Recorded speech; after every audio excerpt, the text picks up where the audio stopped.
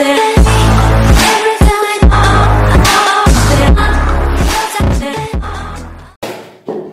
guys, welcome to Young and Proud Educators, where we speak everything education. But for now guys, we are reflecting on my first 10 years of teaching and how it went.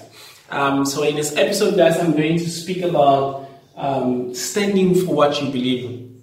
Like if you believe in something, stand for it and do it daily. So I believe that, you know what, teaching outside was the most powerful thing ever. It was great for the children, and I made sure that I did that. Even though there were a lot of people, particularly the elderly, they discouraged it extremely. Like they didn't like it. It was discouraged from the onset, and you know, like when there was this mindset, the idea that when you learn outside. When you take the children outside and you teach them from outside, it was seen as a lack, as a sign of poverty, which I think classrooms then were put on pedestal. For proper learning and teaching to happen, you need to be in a classroom, you need to sit behind a desk, like that was seen as a formal kind of teaching. And going outside was another thing. Like it was not a good thing to do, but I loved going out and I understood the benefits of learning outside. And as we see now, it's even exists that, you know what, the children that learn outside, they don't see school, and that's a school. That's a real school. Learn outside. And that's a real school. I have a friend of mine working in Indonesia, and she's massive. She has a class outside, and she takes her children out to explore, to go be in contact with nature. Be in contact with nature. That's when you learn. Like you learn using all your senses, using all your learning styles. And then you interact and you question nature and you look after nature and you fall in love with nature. So there are a lot of different things to do and to learn, and that maximizes your potential to learn. And remember, once we as people, we learn by interaction. If there's no interaction, then there will be minimal learning. There will be learning, but not enough. But the children at the age where they are at the moment, they need a lot of interaction. Tons of interaction, and if there's no such, then they will cram, because they'll be sitting right behind the table, and you're gonna write on the board, and you're gonna copy, and you're gonna make them sing what you're saying, like repeat and repeat, so they can be ready for exam, and then do that. But I personally made sure, you know what, I believe that the best thing to do in this space, particularly where there are no teaching and learning resources, I'm going to take children out and I'm going to make them learn outside. I'm going to make them engage with the environment, question it and embrace it and love it each step of the way. The noises, there were a lot of noises coming out. As you know what, there are children in the Eastern Cape, they're learning outside. We are privileged, like where my elders at a point in the school, we are privileged to have classrooms.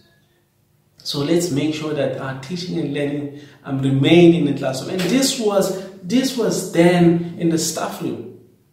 It was said in the staff room. I'm like, I don't know. And when you explain, they're gonna break you down in pieces. They've got weights, they've got comebacks, they have everything. My advice to the new teachers, when that happens in the meeting, don't defend it. Say once. If the people are willing to listen, then continue speaking. If people are not willing to listen, then step back. Don't say anything.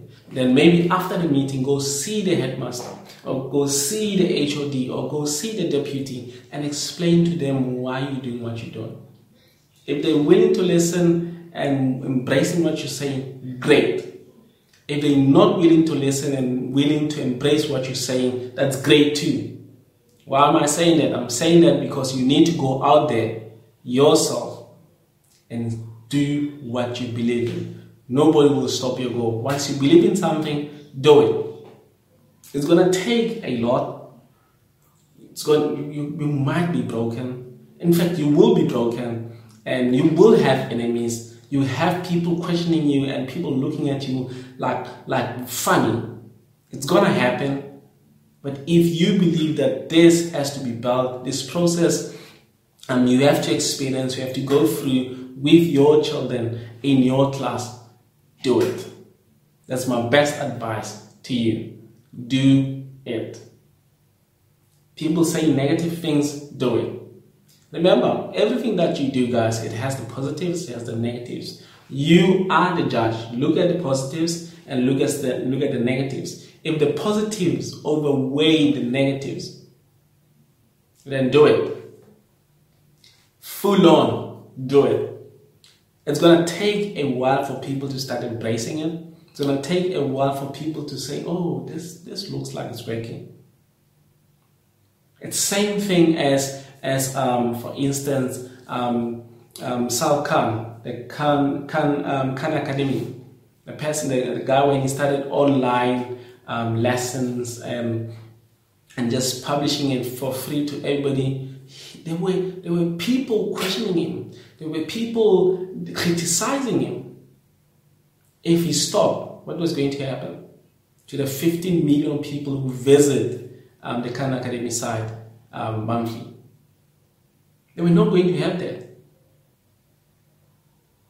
But think about what you want to do and look at the impact.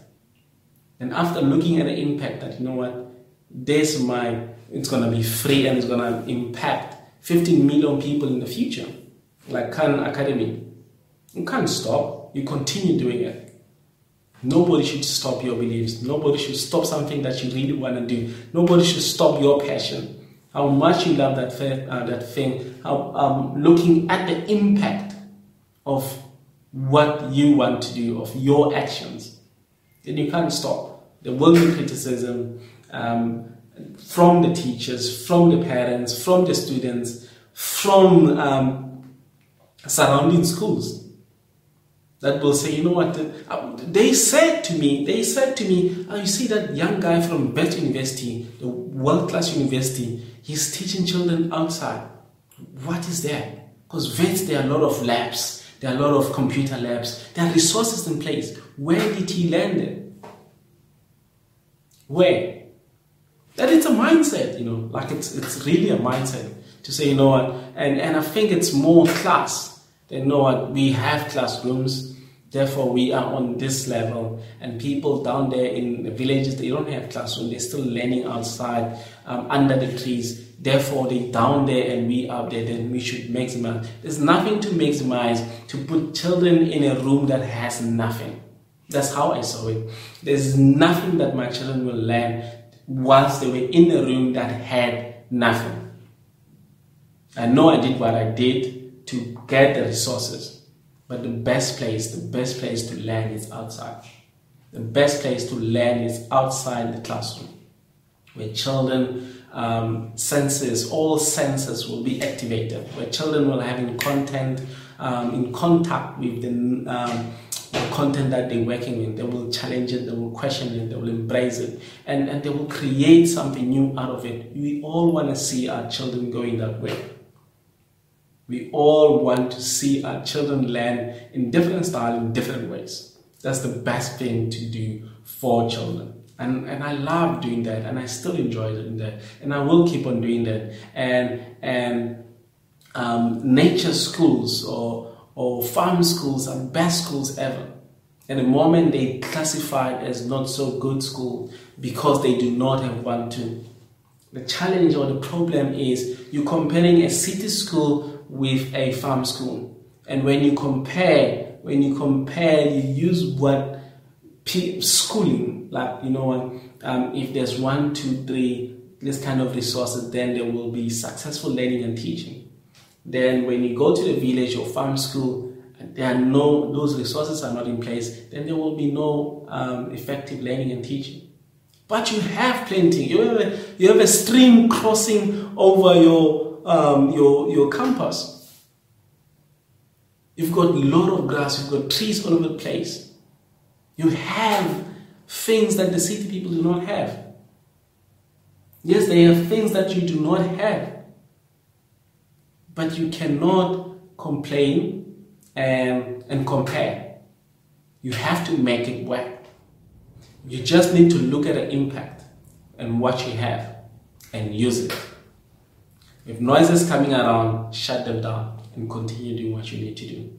Guys, that's me. I'll see you guys in the next episode. Cheers for listening in and thank you so much for the support. Peace to you guys.